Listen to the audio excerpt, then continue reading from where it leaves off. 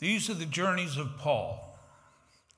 We know that Paul came to Christ Jesus, or more appropriately, Jesus Christ came to him on the road to Damascus at the approximate age of 32. I don't know for sure. I wasn't there. Perhaps George, when he comes back, we can ask him. That's just a joke. I love George. But according to the early church fathers, he was about 32. He spent much of the next 30 years spreading the gospel of Jesus Christ in what we would call modern Turkey, Greece, and most of the Eastern Mediterranean. He is, at this time, can we go to the next slide, please? In the Mamertine prison. Now, it was a horrible place. According to Sallust, a Roman historian, didn't necessarily like Christians, its neglect, darkness, and stench gave it a hideous and terrifying appearance, and people did not live long once they were assigned or placed in this prison. So why is he in prison? I mean, he's preaching the gospel. Anybody here ever been threatened with prison for preaching the gospel? You know, just telling people about Christ. History tells us through the writings of Sallust and Tacitus, first century Roman historians, that on July 19th, AD 64, a fire broke out in Rome, destroying 10 of the city's 14 districts. And the fire probably started accidentally. Fires start, a lot of wood buildings right close to each other. They spread. They didn't have the fire department like we have to call out and take care of things. It just burned. But the rumor started that Nero intentionally had that fire started. And Nero did everything he could to stamp out that thought. And when he had given lavish gifts to people who were spreading rumors to get them to stop, that didn't work. He made, sacrifices to the various Roman gods. That didn't work. And so what did he do? He blamed the Christians. Because out of the 14 districts, 10 burned to the ground. That left 4, 2 of those districts, and part of another one were populated with Christians. So why would their area not burn and everyone else's, was Nero's thinking.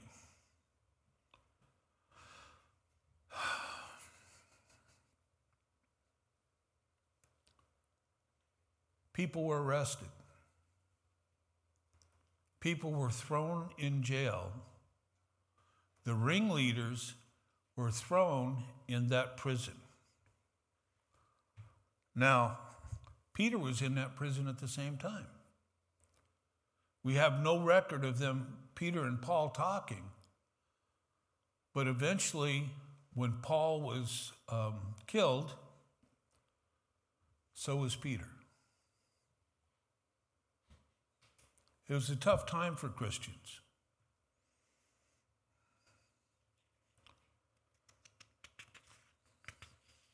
Paul and Peter were martyred sometime between 63 and 65 AD. Nobody knows the exact date.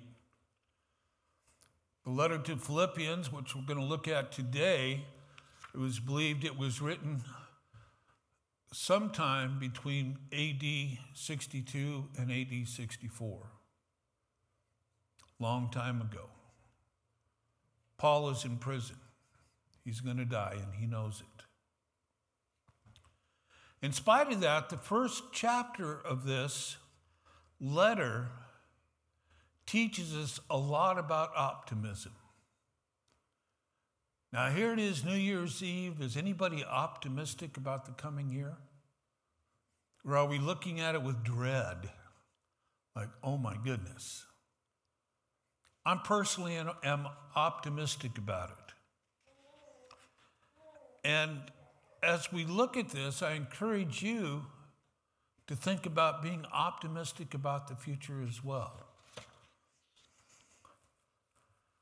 We as a church have some uncertainty going on, don't we?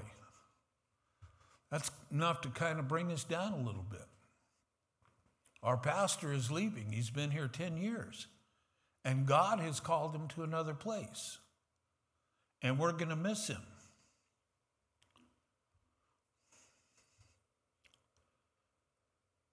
Paul wrote in Romans 8:31, and could you put that slide up, please?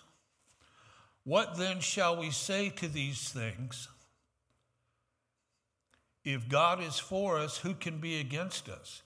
He who did not spare his own son, but gave him up for all, how will he not also with him graciously give us all things? You know, that's not all the things we want. That's all the things we need. We don't need to hope for the best because God is in control. But Paul's sitting there in prison. I'm sure it's not pleasant. Timothy can get in and visit him. I'm sure Timothy went in with the rag around his face, and the stench, I understand, was horrible. But Paul opens his letter, Paul and Timothy. And then if we want to be optimistic about things, the first thing that Paul brings up is that we honor the past. I thank my God in all my remembrance of you, always in every prayer of mine, for you all, making my prayer with joy. Wait a minute, he's in prison, the worst place he could be, being tortured. I offer my prayer with joy because your partnership in the gospel from the first day until now. Paul thanked them. He wanted them to remember the great things that have happened in the past. They have been a blessing to the body of Christ. You know, remembering the past is almost sacred in the Bible. I mean, the Passover was an observance that they were to remember what had happened in the past. The book of Psalms, next slide, thank you, is filled with the command to remember. David in Psalm 77:1 honors what God has done in the past. He says, I will remember the works of the Lord. Surely I will remember your wonders of old. And failure to remember what God has done sometimes brings some problems. In Psalm 106:7, our fathers, when they were in Egypt, did not consider your wondrous works. They did not remember the abundance of your steadfast love, but rebelled by the sea at the Red Sea. So it's a good thing to remember the past. How long has this church been here? 100 years at least. We're darn close to it. Once again, I wasn't here. George was. We can ask him when he gets back.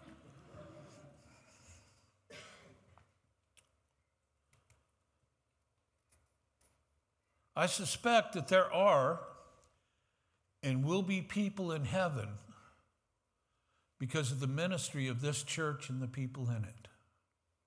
Now think about that. People who could have cared less for God came to a relationship with Jesus Christ through the efforts of this church. How many pastors have we had? 5, 10. We had one for 30 years, Tom? 35 years. We've had Ian for 10, that's 45. And other pastors have been here throughout the time.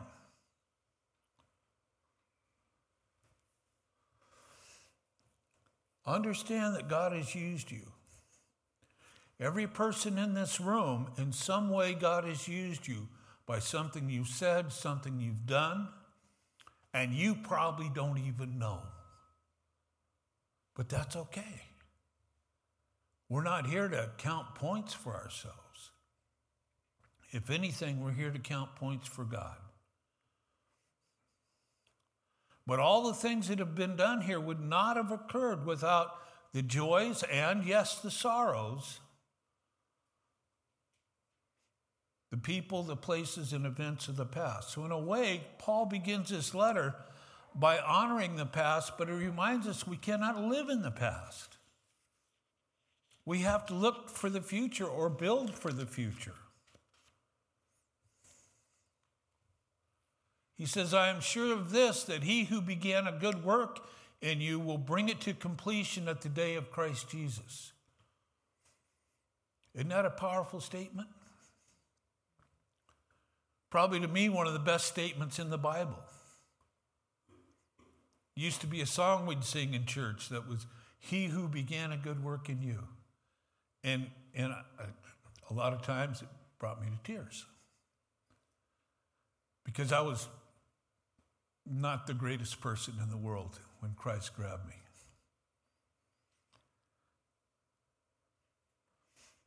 In the book of Hebrews, Jesus is called the author and finisher of our faith. Think of that. And whatever God begins, he will finish to his glory. I was a construction superintendent. I did huge projects, 500 million, a couple that were $1 billion. I was part of a team that did those. Huge. But my reputation was 95%.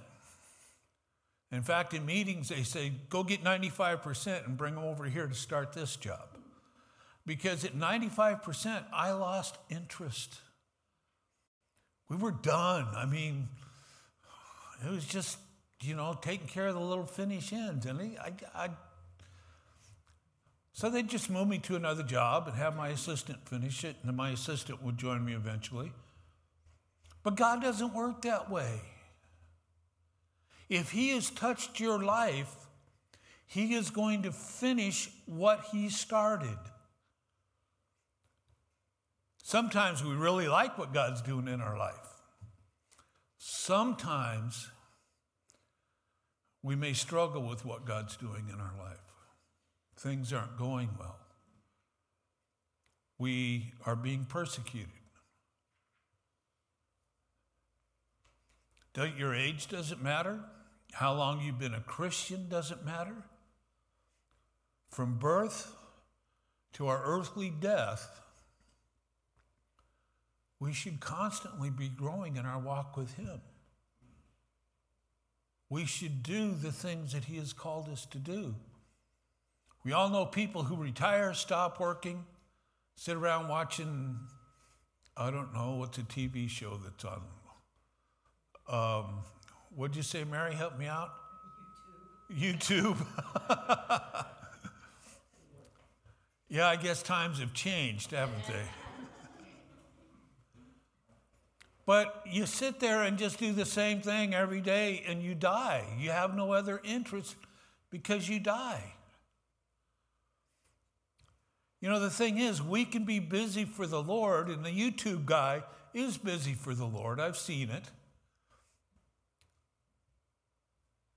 We can be busy for the Lord until the day we die.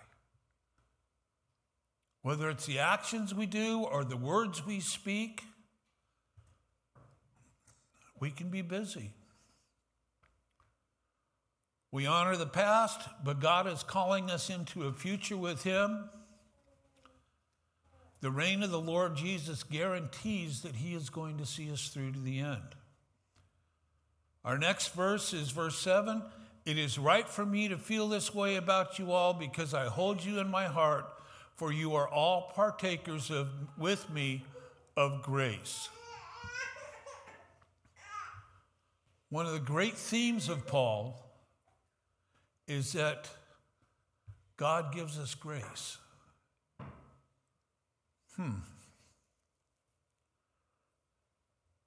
He mentions it to the Galatians.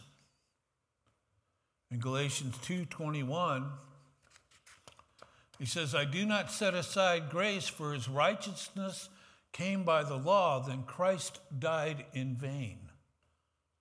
But we have grace. We are saved by grace, we are kept by grace, and the question would be, do we show that same grace to other people? Do we think about dealing with people, homeless people, with grace instead of looking at them and going, what an idiot? Or other bad words that I've heard. We are to deal with each other with that same grace. And it extends to everyone we come across, whether we like them, whether we don't like them, whether they're an enemy, whether they're a best friend. We deal with people in grace. And what does grace mean? Very simply, unmerited favor. They don't deserve it. We don't deserve the grace God has given us. But he just gives us that unmerited favor. Next verse. Abound in love and knowledge of Jesus. Verse 8, for God is my witness, how I yearn for you all with the affection of Christ Jesus, and it is my prayer that your love may abound more and more with knowledge and all discernment. Wow. Paul shows that his heart is for loving the saints with the affection of Christ Jesus. So we give people grace.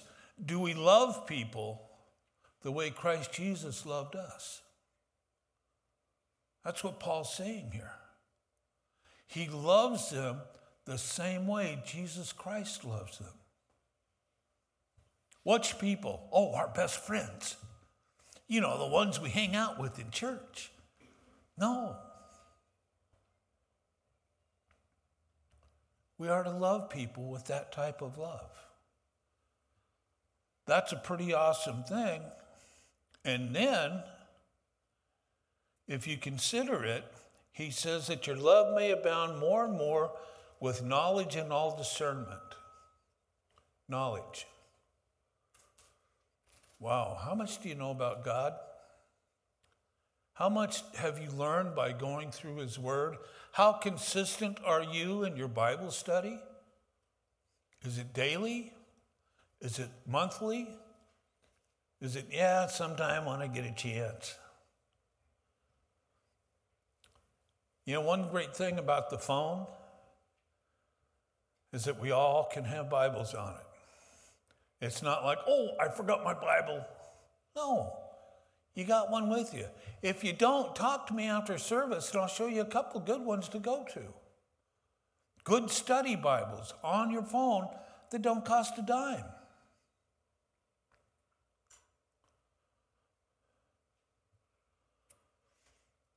As hard as it may seem, loving people with the affection of Jesus, with that knowledge and with that understanding, how does that work? Most of the guys I've hung around here in church, I tell them I love them. It's not a weird thing. I do it. I'm a little hesitant with the ladies because some misunderstanding might occur. But ladies, I love you as much as I possibly can as sisters in Christ.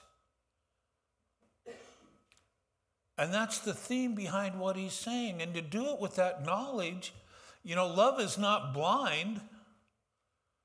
It really isn't. But we're supposed to do it with knowledge and discernment. And what is discernment? moral perception, insight, and the practical application of knowledge, all based in love. Think of that. Discernment is an awesome thing. Next verse, slide 10.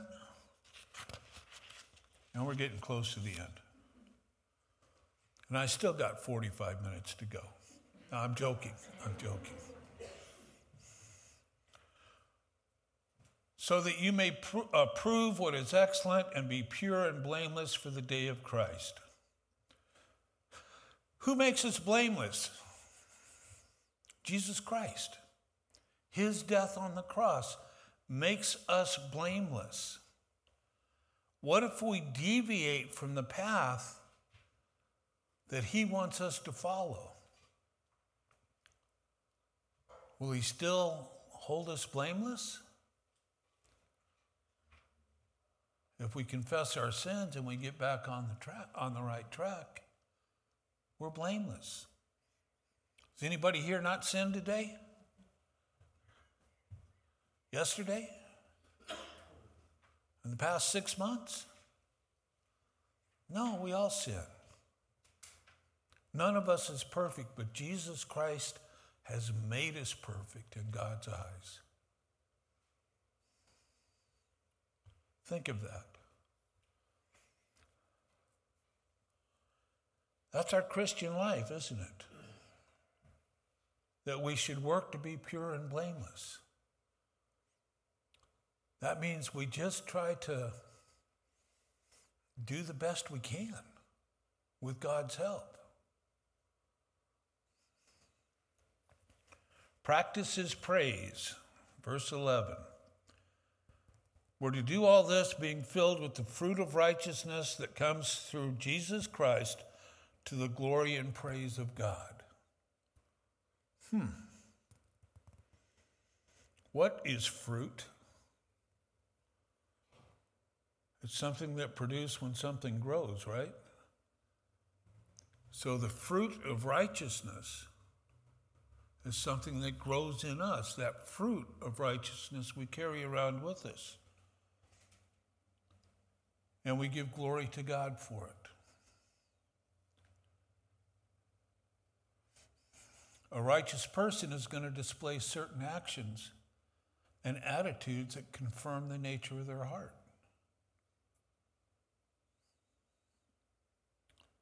This isn't describing perfection in our lives, but direction in our lives.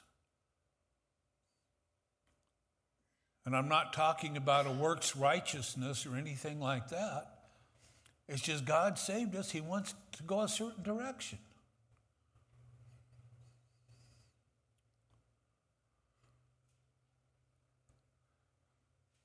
And these are the things we talked about. If I can get the right page up here. That we honor the past. We build for the future. We glory in grace, abound in knowledge and love of Jesus. We keep our eyes on the eternal, and we practice his praise. Could Paul be optimistic about where the church was going with all this persecution that's going on? With people being killed daily? With the streets of Rome lined with crosses where Christians are being crucified? Where Nero had posts in his garden where the bodies of Christians were put up there and burned to light the garden. Wow. That's a lot to go through. And when they come up to you and say, well, you're next, that's kind of a scary thing, isn't it? But Paul says, I want you to know, brothers, that what has happened to me has really served to advance the gospel, so that it has become known throughout the whole imperial guard and to all the rest that my imprisonment is for Christ. And most of the brothers, having become confident in the Lord by my imprisonment, are much more bold to speak the word without fear.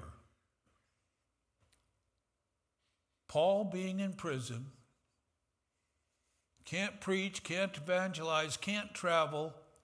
He's stuck in that smelly, stinky hole.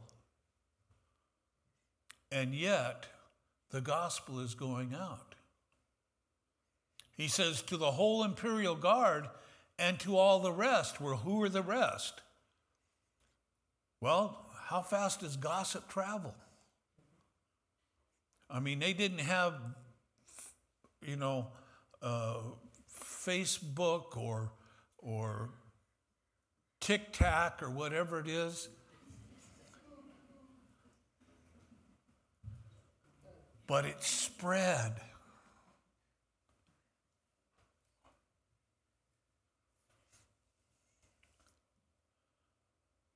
God says, whatever has come into my life, I know He is causing all things to work together for me.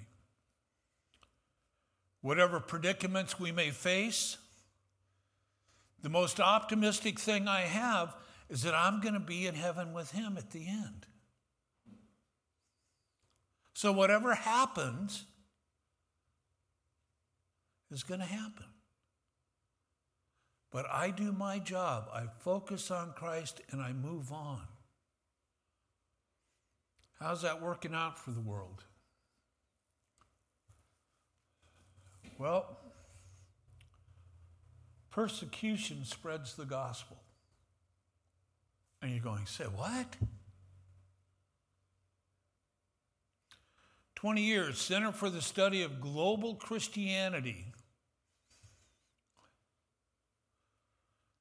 The continents with the largest incidence of persecution, all combined, averaged 68,256 conversions to Christianity each day for the last 20 years, for a total of 498 million new Christians. That's in persecuted countries. You know what the daily average was for all of Europe? 8. Does persecution spread Christianity? I think it does. The continents with the least persecution averaged 2,000 conversions a day for the last 20 years, for a total of 14.5 million people.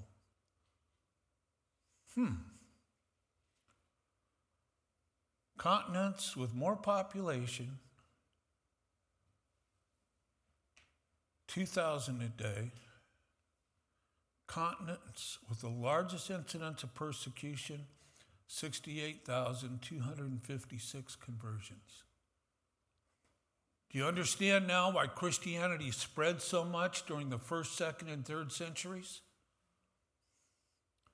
The persecution, people weren't afraid. Oh, if I tell him about Jesus, I'm going to be so embarrassed if he doesn't like it. That's the way we feel sometimes, isn't it? Oh, I'd just be too embarrassed. I can't stand rejection if he doesn't accept it. So we don't. I'm going to kill you if you tell him about Jesus Christ. Okay. There's a big difference there.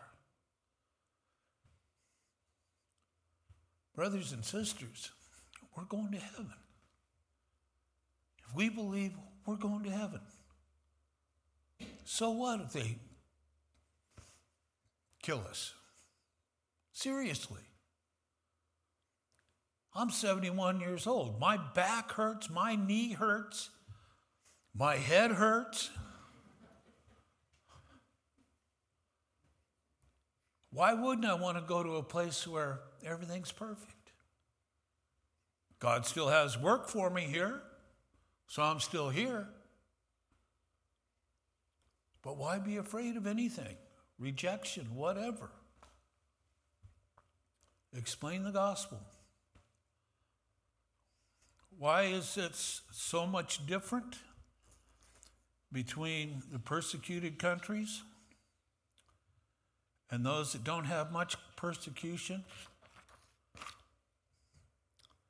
That's a message for another time.